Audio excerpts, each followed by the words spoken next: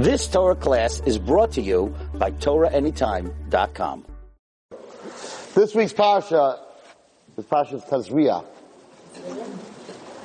Dabel b'nei Yisrael lema isha ki Tazria v'yolda zachar. When a woman becomes pregnant and she gives birth to a boy, v'tamah shivas yamim kimei didasai devasa titma.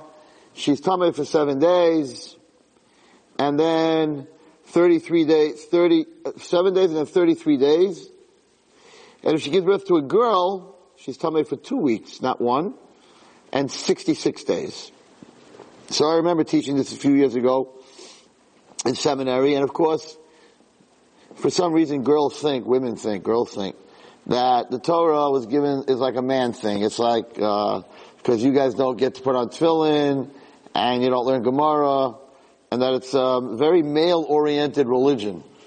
But I've spoken about this before. It's really just the opposite. Really, it's a very female-oriented religion. How do you know that? Very simple. Judaism, the whole religion goes by the mother. So if the father's a Jew and the mother's not a Jew, the child's not a Jew. The father's not a Jew, but the mother is a Jew, the child is a Jew. So who gets more importance in the religion, the man or the woman? The woman. So I'm not giving a share on this tonight, but the whole Shosani Kirtzono, the whole bracha, which I remember that I went to speak in a out-of-town place, and they were very much, women-libbed, and I was warned to be careful how you speak, because if you speak, you don't give equality to the women, you're going to be in big trouble. And they actually had a minyan, right? It's an Orthodox place, but they had a minyan once a month for women, where the women daven on their own, and they had a minyan. I don't know what that means exactly, a minyan, but they had a minyan with a chazan, a chazanit, and the whole business. So, I got up and spoke, and when I got finished that Shabbos, Baruch Hashem, that minyan doesn't exist anymore. Because what I told them was, which I don't think women understand, that it's brought down in Sfarim. Women when they daven, they cry. There are tears. Men, we don't cry. It's very hard for a man to cry. You have to think of a thing that's going to be very sad, and then you're worried that I didn't cry, it wasn't sad enough, and you can make yourself crazy on Yom Kippur. I make myself always crazy, because it says, if you don't cry on Yom Kippur, then that means your tefillos and Shemayim weren't accepted. So I'm always trying to figure out when I'm going to cry. And the Sarai Ruge Machas, when they killed the 10 Tzaddikim, that's a good place to cry. Right? But sometimes it just doesn't happen. So I'm nervous the whole Yom Kippur. Why didn't I cry? But usually by Ne'ilah at the end, by what's it called? By the Kaisel in Eretz Yisrael. Usually, but women don't have that problem. They can start crying like in 2 minutes. So it's brought down that the tears, that tefillah, today there's a wall, a Kaisel, a barzel, a wall of metal, so to say, in Shemayim, that holds back, Kor HaBazel, that holds back the tefillah of men, of everybody. But the Sharei Demois, the gates of tears, right, they're always open. So it's brought down in Sfarim that women come to shul, so the men daven, so they all daven, let's say Shachris and Musaf and Laning, and all the tefillahs are stuck. But there's some lady in the Ezras Nashim, behind the Mechitza, who's crying for a child, or someone else is sick, or whatever it is. Her tears open up the gates, and all the tefillahs of the men go through. So if there's no women in shul, right, then all the tefillahs are stuck. So I said to these women, you're hurting by having your own minyan, the guys are all davening, it's not going anywhere. So I sort of empowered them, and what I was told after that is that they don't have that minyan anymore. So here is one of the classic, it looks like classic anti-woman. If you have a baby boy, you're tameh 33 days and 7 days. If you have a baby girl, you're tameh 66 days, double, and 14 days. You see? A guy, you're not as tameh as when you have a girl, because a guy's greater than a girl. So if you have a girl, you're tameh much longer. That's what it looks like. But it's very wrong. And the teretz is very, very beautiful. So why does the Torah tell us that if you have a baby girl, you're tameh double, you're impure double than having a baby boy? And the answer is as follows.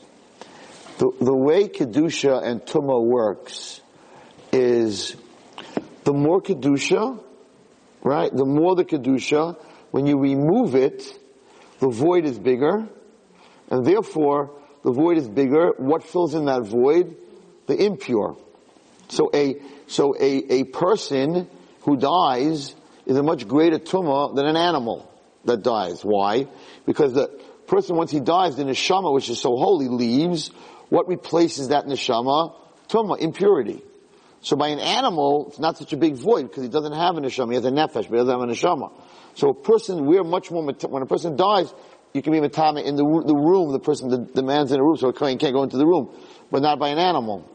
By an animal, it's the touching the tame animal, the dead animal. So Chazal say something very beautiful.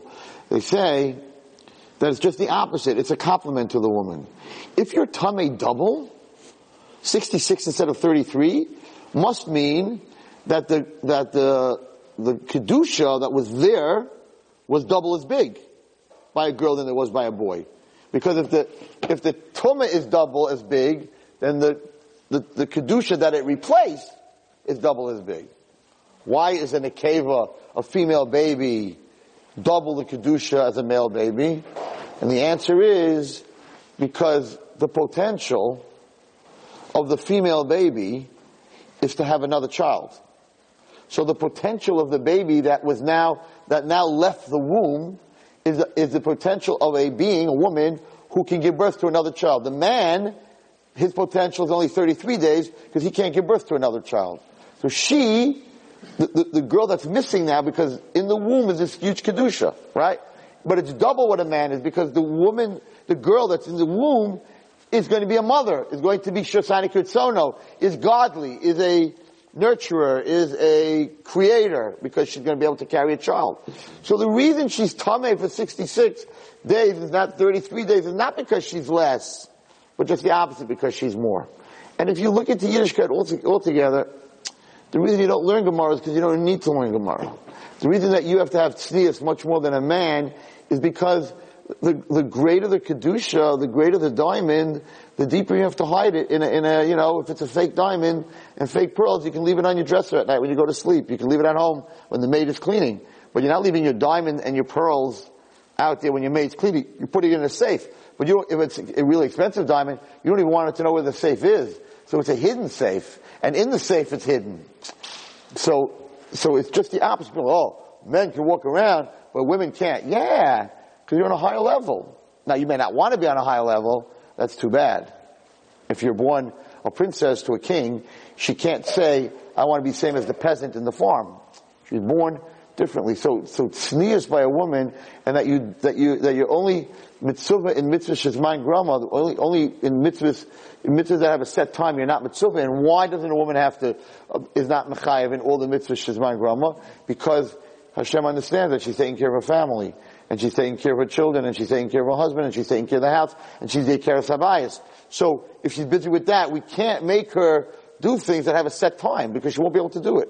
So we don't put her in a situation. So this whole complaint that women are second fiddle is totally wrong. And this week's parsha, people, why are you talking? Because we're worse? No. You're more tameh for 66 days because you're better.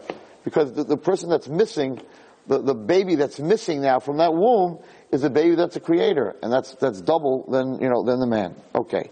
So that's the beginning of Tazria. And then it starts to talk about all the negam. This week's Parashat Tazria-Metzora, it talks about all the negayim, all the different leprosies. You can just make a seat for Ruth over here. Thank you. So let's talk about negat tzaras. So negat tzaras, we know, comes from why does a person get tzaras? A person gets tzaras because they speak lashon hara. They speak behind people's backs. What's the midah keneged midah? You spoke behind somebody's back. Now you're going to get a plague that everyone's going to see. You did it secretly behind everyone's back. Now Hashem's going to show it publicly. So it talks about tzaras. So the last 2 weeks, I don't know what's going on out there, but the last 2 weeks, I've been meeting a lot of people that are since Pesach, and there are so many kids, and not only kids, adults, that have this terrible picture of Yiddishkeit. It's a cult. It chokes you. It tells you what to do, and if you don't do it, you're gonna get skila, they're gonna stone you, hang you, cut off your head, and then finally when you get to the next world, God's gonna put you in a barbecue, and He's gonna barbecue till you're ready, till you're done, and then there's Gehenna of fire, and then they finish with that, they put you in Gehenna of Sheleg. Who wants to be part of that religion? I don't want to be part of religion, that's what, and everything gets checked 100 times over, and that is not what Yiddishkeit is all about. I would like to tell you what Yiddishkeit is all about through a pasuk in this week's parsha. And the pasuk says the following: the Kohen, is the doctor, is the one, because tsaras is not a physical malady. It's not a physical malady. It comes from a spiritual, it's physical, it looks white and scaly, but it comes from a spiritual place. So it says the following, in pasuk Gimel, Perek Yud Gimel, it says the following: V'ra kohen efanega, and the kohen will see the plague, ba'or habasar, he'll see it in the skin and the meat of the person. The seya benega hafach lavan, and the hair that's growing in that place will turn white. Umare hanega omlik ma'or, and the actual nega will look three-dimensional. It'll look deeper than the skin itself. Nega tarasu, it's saras. V'ra'o ha'kohen, and the kohen will see it. V'timei oisai, and he will make that person tamei. So the question that is asked is that the pasuk begins, V'ra ha'kohen es ha'nega, and the kohen sees the leprosy, right? The nega. But the end of the pasuk says, V'ra'o ha'kohen, and the kohen sees it, v'timei oisai, he makes it tamei. You already said that the kohen sees the nega. Why are you saying that he sees it again? Right? It already starts the pasuk that way. And the teretz is a very beautiful teretz. That before you make a Jew tamei, you have to look twice. You can't make a Jew you can't say this Jew is no good on your first look. So even though the kohen took a look already at it, and he sees it, pasuk says, V'ra'ai kohen, the kohen has to look at it again. You can't just, what it's saying is, you can't just look at the chitzonius of a person. You can't just judge a person by, she's not tznius, her hair is like this, she goes to this school, he wears a kippah shruga, he has long hair, he doesn't wear a kippah. A kohen who represents ohev shalom or roidev shalom, a person who runs to make peace, he has to know that a person has to look twice. And it's a very, very important lesson, and there's even a deeper lesson, that the halacha is, and this goes back to, we spoke about last week about MS and lying. If you're lying for shalom bayis, are you allowed to lie for shalom bayis, and what that means? The halacha is like this. A guy gets married. The second day of a Sheva Brachas, he looks at his hand, and there's something going on, and he thinks it's saras. So he goes to the kohen, and he shows it to the kohen. And there's no question that it's saras. The kohen looks at the saras and says, tahar. That's the halacha. What do you mean tahar? You see it's saras. How can you say tahar? And the teretz is, but since he's a chassan, we don't want to separate him from his wife during the 7 days, during the Sheva Brachas. So even though the kohen sees the nega, and it's tamei, he has to say it's tahar. Why? For shalom bayis. For some reason, this is not the Torah that people come to talk to me about. They don't come to talk to me about a Torah who, it's saras. It is saras, but you can't say that. You have to say it's tar. You have to look twice. You have to say it's tar. That is what our Torah represents. There's a very interesting halacha, which I remember. Amen. Which I remember when we learned it in yeshiva, it was a game changer for me. The halacha is as follows. The big Sanhedrin, the biggest Sanhedrin court that we had 71 judges. 71 judges. So they have this case where they're accusing a guy of murder. And they have witnesses. And the court listens to everything. And all 71 judges say, he's chayiv. It's like a jury, right? They ask each judge, giving your paper, chayiv or pater. Is he guilty or not guilty? All 71 say guilty. The halacha is he goes free. All 71 say guilty, patur. He walks out innocent. Now, same 71 judges. 70 say guilty, 1 says innocent, he's chayav misa. We kill him. So they ask the question, it's called a kal v'chomer. What's the kal v'chomer? Kal v'chomer is like this. Surely, right, if out of the 71, 70 say guilty, and 1 says not guilty, he's guilty, surely if all 71 say guilty, he's guilty.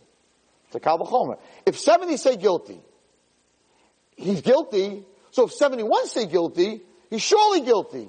Why does he walk free? Everyone following me here? You got what I'm saying? If 70 say guilty and you're guilty, surely 71 or anything more than 70 you're guilty. But he's not. 71 say guilty, he walks out. Have a good day, everybody. So the question is why? And the answer is that if 71 judges look at a case and not one of them can find a schus, not one of them can say, I'm not sure about the witnesses or whatever it is, that if they're so sure, they're missing something. That's the halacha. If you're so sure about something, there's not even a little bit of a suffix, then there's something wrong.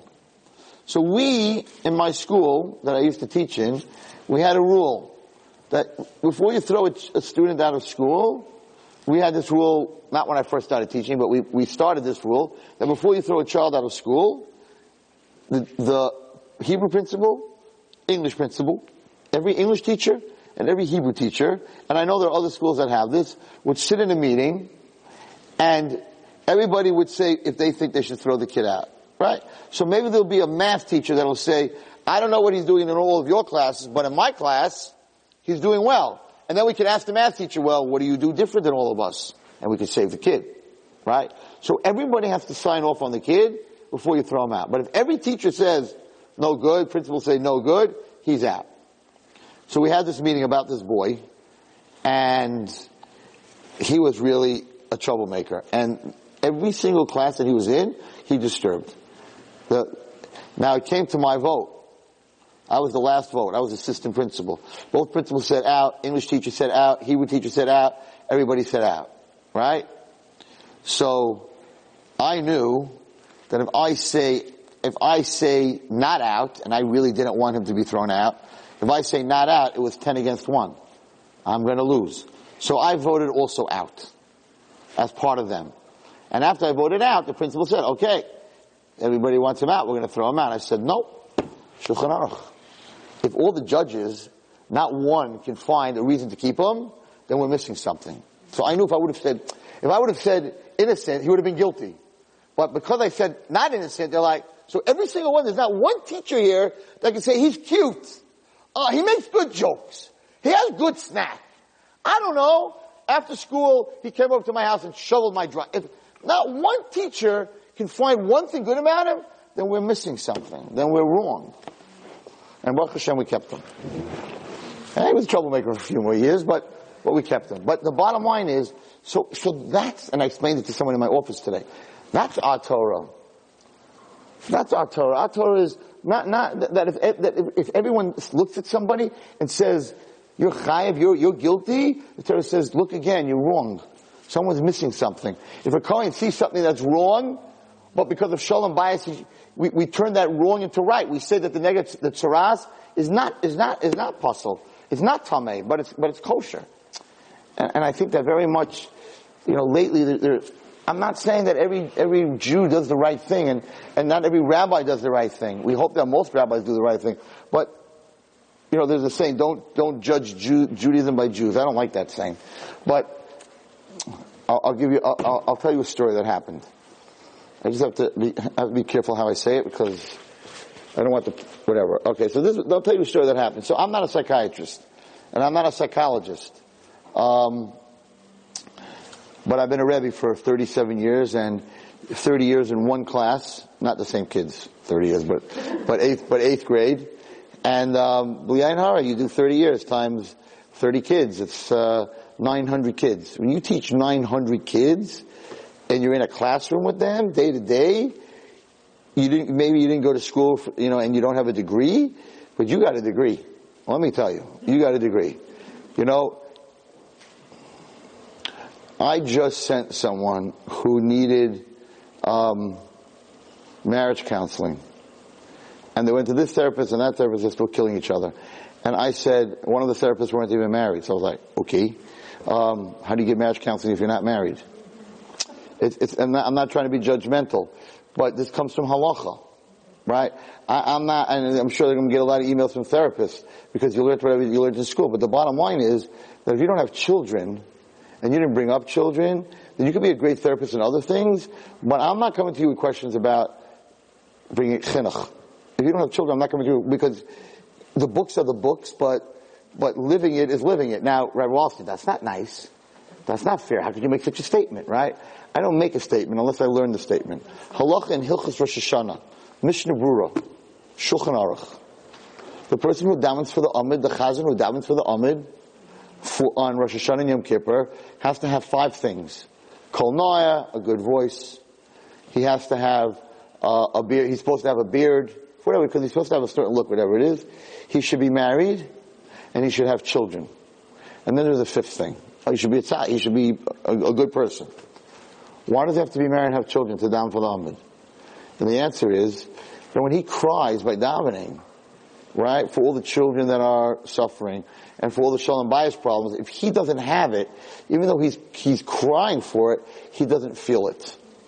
So a person who davens Rosh Hashanah Yom Kippur has to be someone l'chachila who has children, because that person will daven differently because he has children. So if you have experience, right, so I sent this couple to a couple that's married 30, 40 years, more than 40 years, like 44 years, and they're really happy. And I said, it's very nice that you went to therapist. You need to talk to these two, because they have 44 years experience together, and they're really good. Not fake, but really, really good. Ask them how they do it. Ask him how he comes home every day and he's happy with her. I know a couple, he's 95, maybe 96. She's 88 or something like that. They got married 10 years ago. It's the second marriage, 10 years ago. And the children of the woman said, no way. The guy was already 88. What are you doing? You're going to marry him for a year or two? Baruch Hashem, he has a richas yamim. You have to see these two together. They're like children. They're like kids. And so that's where I want to go get information. How to swing a bat. I don't want to go to a guy who opened the book on how to swing a bat. I want to go to a baseball player, who swung a bat. So there's a certain chinuch you get from being mechanech. There's just a certain chinuch you get from being mechanech. Well, I don't have a degree, but I'm in the classroom. So, just to explain, because there's a lot of people out there that are walking out of Yiddishkeit because someone did something to them in Yiddishkeit. Right? A Rebbe hit me. My friends in 10th grade, they didn't invite me. They're cliques, especially with girls, they're cliques, and they pushed me out. And if this is Yiddishkeit, with all their Torah and all their learning, and this one was what do they call the girl the best? The one, huh? Valedictorian. She was a valedictorian, and she talks lashon hara behind me. This whole thing's a bluff. I don't keep this stuff anymore. I get this all the time, and I'm like, don't judge it, but that doesn't really help them. So I want to explain it to everyone here. I think it's very, very important, and whoever's listening outside. So first of all, you see that the Torah is extremely sensitive. You see that Hashem, right, who burns you and barbecues you, and I don't know what they're teaching kids today. That when Sari Menu said to Hashem that Avram is too old to have children. Hashem said, you're gonna have children. She said, but my husband is 99, he can't have children. But Hashem repeated, Hashem repeated it to Avram. He didn't say your wife said you're too old. He said, your wife said she's too old. He changed the whole thing, Hashem. Changed the whole thing around. So he's not a barbecue God. He's not here to hurt you. He's even turning the truth, right, to save a marriage so that Avraham Avinu shouldn't be hurt that his wife said he's too old, even though he was too old. Right? She didn't say something crazy. The man's 99 years old. She didn't say he's not good looking. I don't like him. She said he's 99. He's too old to have a kid. No. Right? No, Hashem said, no. We can't say that. Because he's going to have a little bit, hey, you're also too old. Why are you saying I'm too old, right? Because you have to understand who Hashem is. right? They have this crazy picture. So, this is a true story. So there's a hospital in New York. It's probably considered the best psych ward for kids in New York State. And I went there to see a girl. And when I went there to see a girl, there was another girl, another religious girl there, who was sort of sitting in the corner, curled up into a ball, and she used to bang her head on the table. It was very sad. Nobody could get to her. Her parents had visitation, that she wouldn't look at them. The doctor that was there, she wouldn't look at her. They were having a very hard time with her. Well, I didn't come to visit her. I came to visit this other kid who I was talking to and I was working with. But I saw this frum kid sitting in the corner like that. So I asked the doctor. I came in as a rabbi, because they didn't let visitors there. But I was a rabbi, so I came in as a rabbi. So I asked them, their rule was you can't talk to a kid unless there's a psychologist, a doctor sitting there. They never let you talk to a kid without one of their doctors listening to what you're saying. So every time I went to speak, I sat at the table with the girl I was dealing with, and there was this therapist, doctor that was sitting across the table, a youngish girl, whatever it is, but she was a doctor, and she would listen to what I would say. You know, they don't know anything about Yiddishkeit, so they were a little bit fascinated, you know, what we were talking about. Okay. Anyway, I started to work on that kid in the corner. Every time I came, she wouldn't talk to me. I made jokes. I said, can I bring you chocolate rugelach maybe? And I tried. To make a long story short, this other girl was there for like 2 weeks. She was only supposed to be there for 6 days. And I every time spoke to this girl. I made jokes. I said, even though she wouldn't pick her head up, I started to talk to her, whatever it is. Anyway, to make a long story short, one day, she picks her head up. And the problem with her was that to leave a psych ward, you have to have an exit plan. They don't just let you go. Where you're going, school, you have to have a whole exit plan. And if you mention the word suicide, they don't let you go. And this kid was like, whoever could talk to her, whenever she would talk for a second, it would be, when you let me out of here, I'm going to kill myself. When you let me out of here, I'm going to kill myself. So they were stuck. They couldn't. My girl left already. This kid was still there, and they would not let her go. Because as long as she says that, they would not let her go. Finally, I got into a discussion with her. And it's a very sad story. And I said to her, you can come to my school. She wasn't really from my school. She was very from, but whatever. I said, we have Or Nava. And she said, the minute I leave here, I'm going to kill myself. She's a very from girl. So I said, why? Why don't you give me a chance? I'm telling you, and I started with my roses and my flowers and my mountains, and I'll take you to my Bear Mountain spot and we'll meditate. And I tried the kitchen sink. And one day, this is what she tells me. She says, there's no reason for me to live. And I said, why not? She said, because the reason Hashem creates a woman is to have children. And I'm never going to have children. So, this is what she believed. And I guess she learned that in school, Puruvu, whatever it is. And I'm never going to have children. So if I'm never going to have children, why do I need to take up Hashem's place in this world? Because that's why I'm here. I'm a woman and I'm not going to have children. So I said, why are you not going to have children? She went through some physical abuse, by someone very close to her, and decided that I'm not going to let a man ever touch me.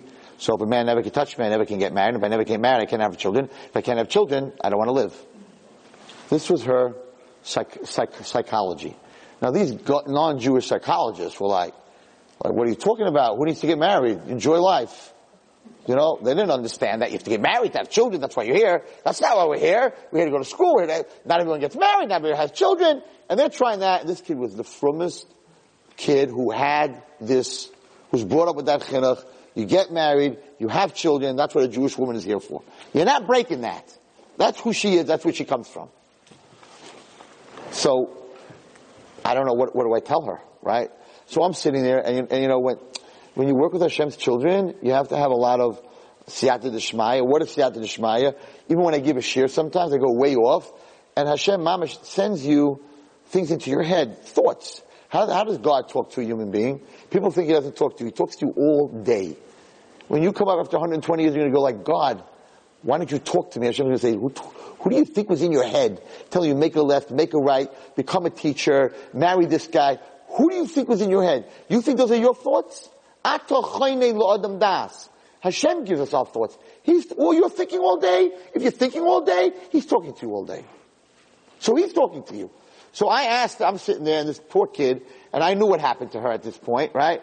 And so this doctor's sitting there, and all of a sudden I get this crazy story to tell her in my head. From nowhere. I never took psychology 1, psychology 2, or psychology 3. I'm a Rebbe. And this is what I told her. I said, I want to tell you a story. Now this lady, the doctor is sitting there. I want to tell you a story. There was once this boy who came to his mother and said, Ma, I never tasted ice cream. Don't know what ice cream tastes like. Could you buy me ice cream? And the mother says, you know what? You're already 10 years old and you never got ice cream. I'm going to buy you a lot of ice cream. So she goes to the store and she gets Klein's ice cream, but not a pint, a quart. A quart of strawberry chocolate vanilla ice cream.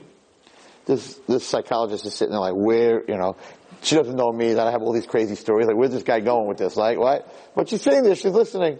I'm like, so, one day, the mother comes home, she puts it in the freezer. The boy opens the freezer and he sees this big tub of ice cream. So he says to his mommy, Ma, give me that ice cream. Wow, I can't wait for this.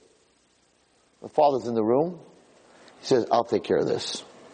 And he goes to the freezer and he takes out the huge thing of ice cream and he takes the cover off and he walks over to his little son and he takes this quart of ice cream and he stuffs it in the kid's face and he holds it there. And the kid can't breathe. And the ice cream is freezing his face. Can you imagine? You shouldn't imagine. Ice cream in your eyes and your nose. It's going up your nose. It's down your throat. You can't breathe. You're gagging. You're choking. And the father is holding it there. And the mother's going crazy. And the father is holding there. And the poor kid can't breathe. And he's turning blue. And the father takes it off. And the kid's throwing up, spitting his ice cream all over the place. Is this kid ever going to eat ice cream again? For sure not. So I looked at this girl and I said, could you tell me in this story, after this father did what he did, is ice cream bad? Or is the father bad?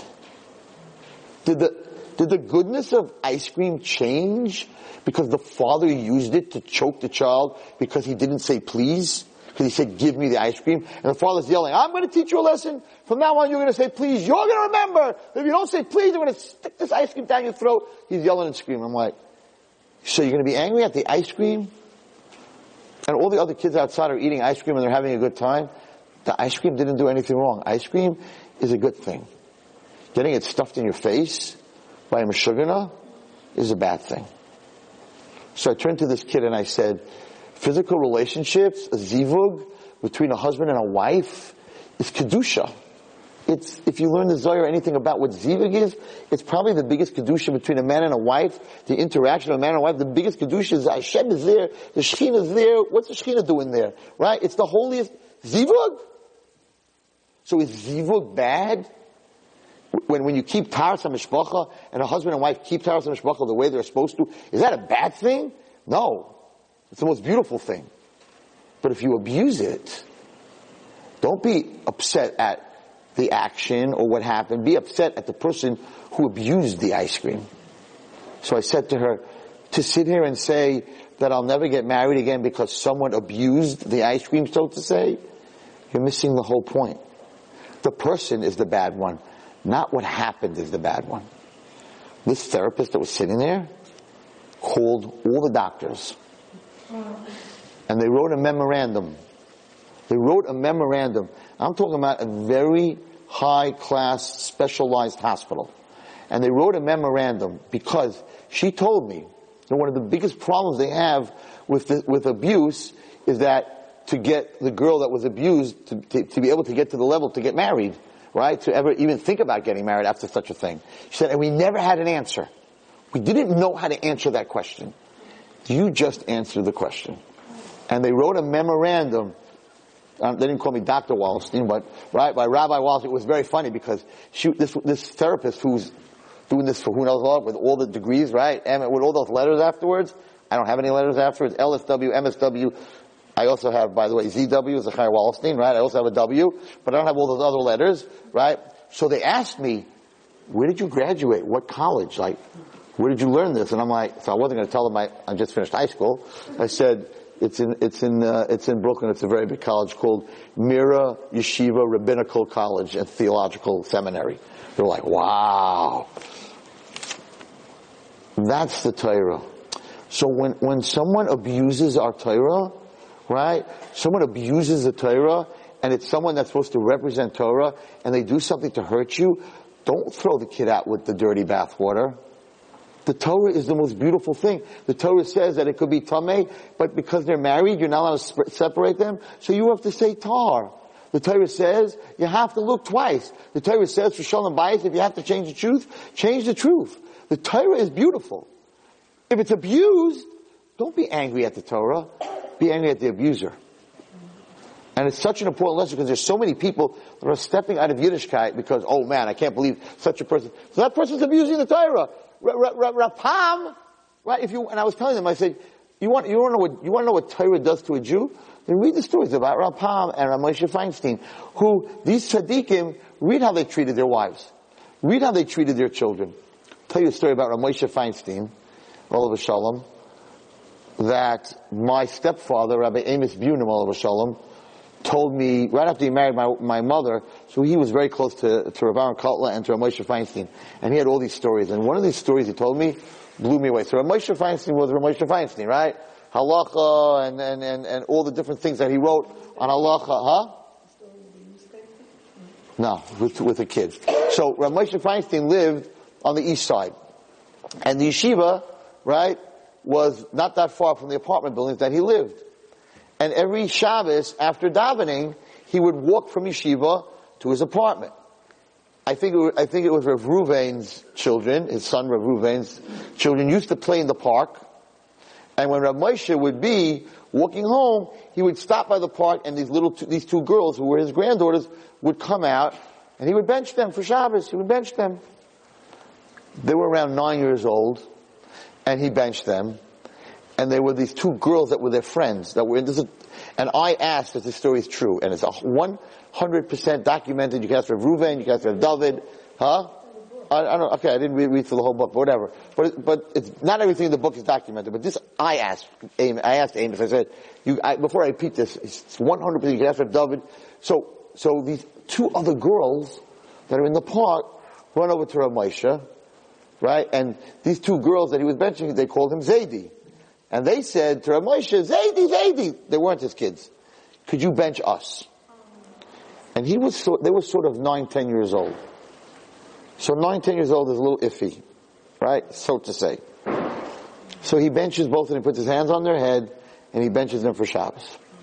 Rav David, right, or Rav Reuven says to Rav Moshe, when they went away, Tati, aren't they too old to touch their heads, to bench them? They were around 9 years old. So Rav Moshe said, I could find 100 heterim. At that age, I could find you 100 heterim, 100 reasons why I could touch their heads and bench them. But I can't find one heter to embarrass two kids who asked for a bracha. That's Torah. So don't point at all the guys who are doing the wrong thing. That's what happens to you when you learn Torah. It's ice cream. Someone stuffs it in your face. Someone abuses it. So it's not the Torah that's bad. It's the person that's doing it that's bad. Don't blame the Torah. Don't walk away out of the Torah. So you shouldn't eat ice cream for the rest of your life? This kid, he shouldn't have ice cream anymore? When all his friends are having ice cream, when the ice cream truck comes with the bell, he shouldn't eat ice cream because ice cream is evil? No, you have to teach him ice cream's not evil. Your father was evil. When you told her that wonderful answer, what did the young girl say? She's, Baruch Hashem, doing, man, unbelievable. That's when she became my girl after that. And she got out, and she went for a long time for help, and she's, Baruch Hashem, I don't want to say more about her because then and that came from Hashem. That wasn't my answer. I didn't study it, whatever it was. And it's very logical. I'm telling you, they wrote a memorandum. It says my name. They call me Stephen Wallerstein, whatever. But Rabbi Stephen Wallerstein, and there's a memorandum in this psych ward that I came up with this, and that's what they tell kids. They use the mushal of the ice cream. That is what they use. It comes from learning Torah, and it comes not from me. It doesn't come from me. It comes from understanding the beauty, of the Torah that we have. I love this story about Shlomo Zalman Auerbach. Shlomo Zalman Auerbach got up at the levaya of his wife and said, I do not have to ask mechila from my wife because I never did anything to her. Ever. That I have to ask her mechila for. Do you know what it is to make a statement like that? Imagine you could get up and after 120 years, when you're levaya of your parent, after 120 years, and say, I don't have to ask mechila for my mother. I never, ever aggravated her. I don't think such a human being exists, right? But that would be amazing. That would be amazing. So, his driver is a friend of mine. Shlomo Zalman Auerbach, Olav Shalom, in Eretz Yisrael. His driver is a friend of mine. He told me this story. So it's from Rosh Hashiva's driver. So he's taking Rosh Shlomo, he's about 70 years old, and he's taking Rosh Shlomo Auerbach home after Yeshiva, 7 o'clock, every day. And every day as they're driving home, he had a napkin. And he would open the napkin, and there was like a piece or a piece and a half of sponge cake. And Rosh Shlomo Zalman would make a bracha, and he would eat it.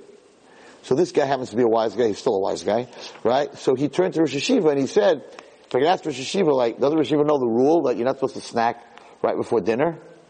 Why is Rosh Hashiva eating? You're home in 10 minutes. Why, right? So Shlomo Zalman turned to him and said, listen, a whole day I'm not home with my wife, right? I'm very hungry. He was 7 years old. What was afternoon Seder? It's like from 3 to 7. It's like a 4-hour Seder. He says, I'm very hungry. If I'm going to come home hungry, so I'm going to concentrate on the food because I'm hungry, and I'm not going to give her the attention she deserves.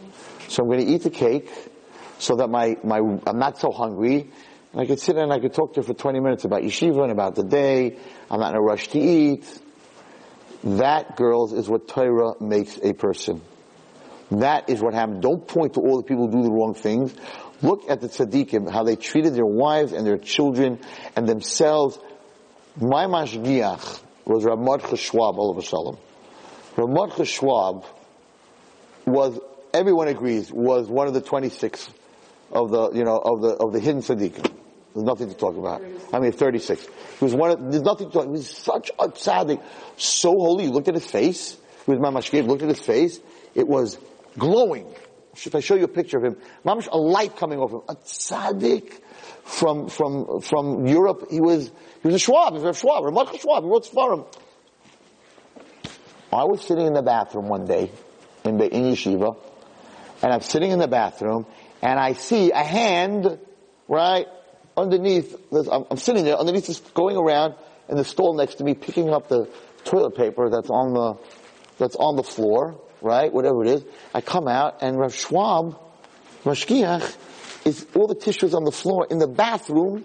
He is picking up and putting in the garbage to make it clean. I wouldn't pick up the tissues in the bathroom. I wouldn't touch that stuff. Rav Mordechai Schwab is Mashgiach Beishraga, wrote Svarim, a Gadol Adar, a Lamed Vavnik. Kavod HaTorah. It's a yeshiva. Bathroom has to be clean. That's what happens to a person who learns Torah. Not all the other stuff where everyone's angry at. So this is something that I hear all the time. Well, this guy did this and this rabbi did this, and if that's Torah, then hello, you're only looking at the dark side, and that's not Torah.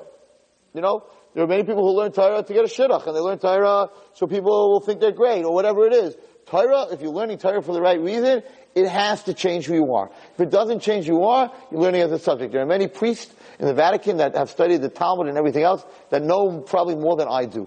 I have flown to Utah because there's a rehab there that I go to very often, and many times there are Mormons on the plane with me, and they see that I'm wearing a yarmulke, and they sit down to me. They can quote Isaiah, Jeremiah, Yecheskel. They know Mishlei inside out. They know Tehillim, every psalm, every pasuk inside out. I don't even know verse 42. I'm like, okay, I don't know verse 42, chapter 16, right? They know it all inside out, but they're still Mormons. How does that make any sense? If you're quoting me Yeshaya, and all the Nevi'os of Yeshaya, and Yirmiyahu, and Yecheskel, which Yecheskel has the Maaseh Merkava, things that we're not even learning, and you're quoting, you know all that, and you know the whole Tehillim, and you know what David HaMelech said about the Plishtim, and you know what? How could you not be Jewish? How could you not convert?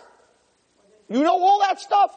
How could you still be a guy? And the answer is, It's a subject. They're not absorbing it. They're studying. I'm studying Isaiah. I'm not studying Isaiah. I am living Isaiah. So many people study Torah, but it doesn't become part of them. There's a famous Gemara, and the Gemara says that it was it's Gemara in Shabbos. I'm not sure what the Gemara. It talks about Shavuos coming up. So it says that when Hashem gave the first time He gave us the Torah on Har Sinai, the whole world was shaking. So the Goyim, all their palaces and movie theaters, whatever they had, were shaking. They got very, very scared. And their leader, their Navi, their Moshe Rabbeinu, was Bilam. Bilam was as tamei as Moshe was holy. Okay? His wife was a donkey. So he was a lowlife. But he actually was a very big prophet. Because God didn't want the Goyim to say that He gave us someone and He didn't give them someone. So He gave them Bilam. So the Gemara, I wish I should have brought the Gemara and read it inside tonight. So the Gemara says the following: the world was shaking, so all the Goyim came to Bilam, and they said, tell us, is God destroying the world? So Bilam said, God promised that He won't destroy the world. So the Goyim answered him, He promised He won't destroy the world with water, but He never promised He won't destroy the world with fire or an earthquake. So maybe this is fire and an earthquake. So Bilam answered them, God is giving His chosen child His greatest present, the Torah. And they said, oh, okay. And the Gemara says they went back to their houses of Avodah Zarah, to their bars, to their movie theaters. Have a good day. So Chazal asked, I don't understand. He's your prophet. He's your leader. You're following him.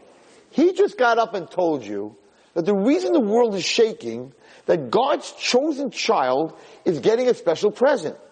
Now you could become a ger. You could become part of that chosen child and get a present. Why did they all run to the Avodah Zarah at that point? Their head guy is telling them that God, forget the Avodah Zarah. That's not real. That God is giving His children His best present. Why would they run and say, give me the present also? And Chazal asked a better question. Why did he go and become a ger? Yisro went and became a ger. He's saying out of his mouth, the chosen nation, Hashem's children, is getting the greatest present. So idiot, what are you doing here? Run! Become a Jew! No. He was the worst Russia in the world.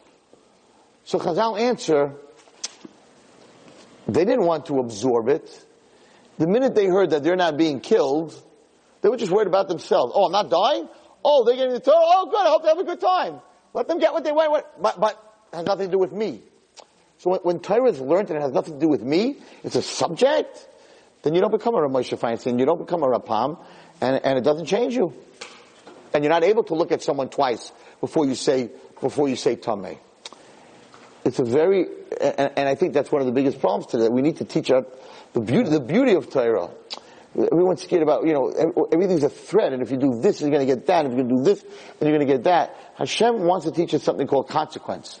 It's not about that He wants to teach us that everything has a consequence.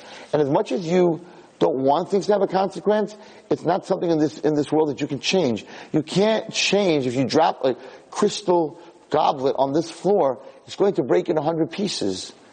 But it's not fair. What do you mean it's not fair? But Brad Walton, it's not fair. Why did my glass break? Because you dropped it on the floor. I know, but it's not fair. Why did it have to break? Is the floor angry at the crystal goblet? Are they having a fight? No, the way Hashem created the world, a piece of glass that falls on a hard floor is going to break. There's a thing called consequence. And if you are not willing to learn that, you're going to lose all your glasses. Because you're going to keep saying, no, wait, this one won't smash. Oh, but this one won't smash. So He created in the physical world, there are consequences. If you cut your hand off, your hand's off. If you stand in front of a car at 80 miles an hour, you're not going to live. If you jump into a fire, you're not going to live. What do you mean? That's a consequence, the way He created it. You want a miracle? That you should jump into a fire like Avraham Avinu? So that's changing consequence. That's why it's called a nace. And it's very hard. It's very, very hard. And Ein Soim Chol Al Nace. You can't depend on that. You're not allowed to depend on a nace. Ein Soim Chol Al Nace. You're not allowed to depend on a miracle. Why not? Because Hashem created the world with a consequence. And that miracle, what does a miracle mean? That that the consequence that's supposed to happen didn't happen. You got hit by lightning and you got up. So the consequence that's supposed to happen when you get hit by lightning is you're dead. You're not dead. So a miracle is breaking consequence. Consequence is teva. The way he created this world, every action has a reaction. It's the first thing you learn in physics. I remember I was in 5th grade. The first thing we learned in physics is my teacher brought in those 6 metal balls on the strings, right? And they took this ball, and then when it hit this one, this ball went. And they dropped this ball. That's the first thing you learn in physics. Every action has a reaction. That is the basis of physics. Physics is the basis of the world.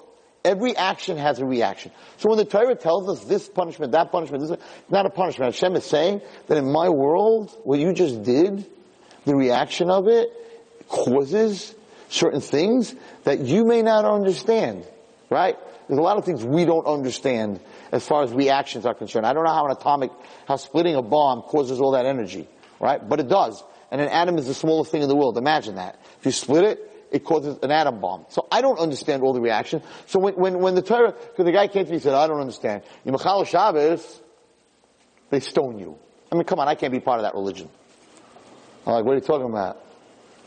You get stoned. Isn't that something you do very often? It's a joke. Whatever. Getting stoned means getting drunk. But he was like saying, I want to be part of a religion where they stone you because you lit a fire on Shabbos. And I'm like, first of all, Bezdin never did skila. Because the way they set it up, if you look at the Torah, right, the same thing with a lot of different things in the Torah that we have. A Ben Sarah Moira never happened. You have to have 2 witnesses.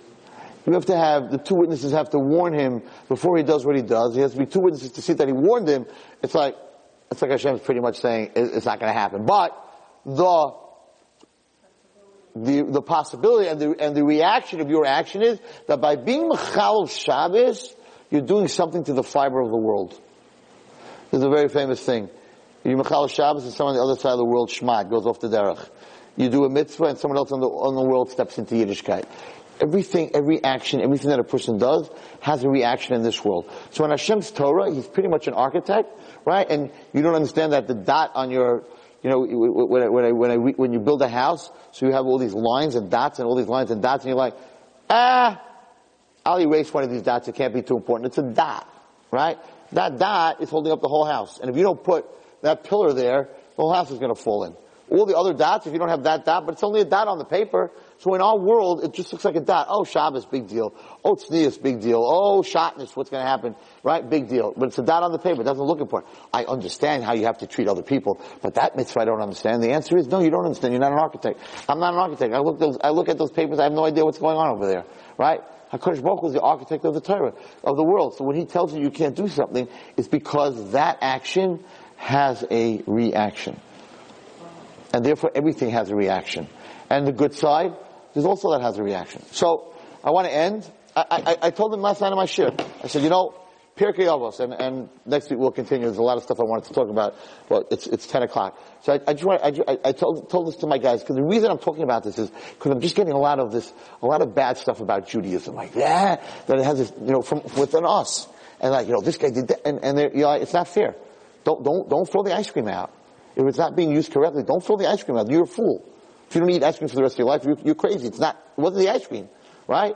So, Pirkei Avos, which started last week, we start learning Pirkei Avos from Pesach to Rosh Hashanah.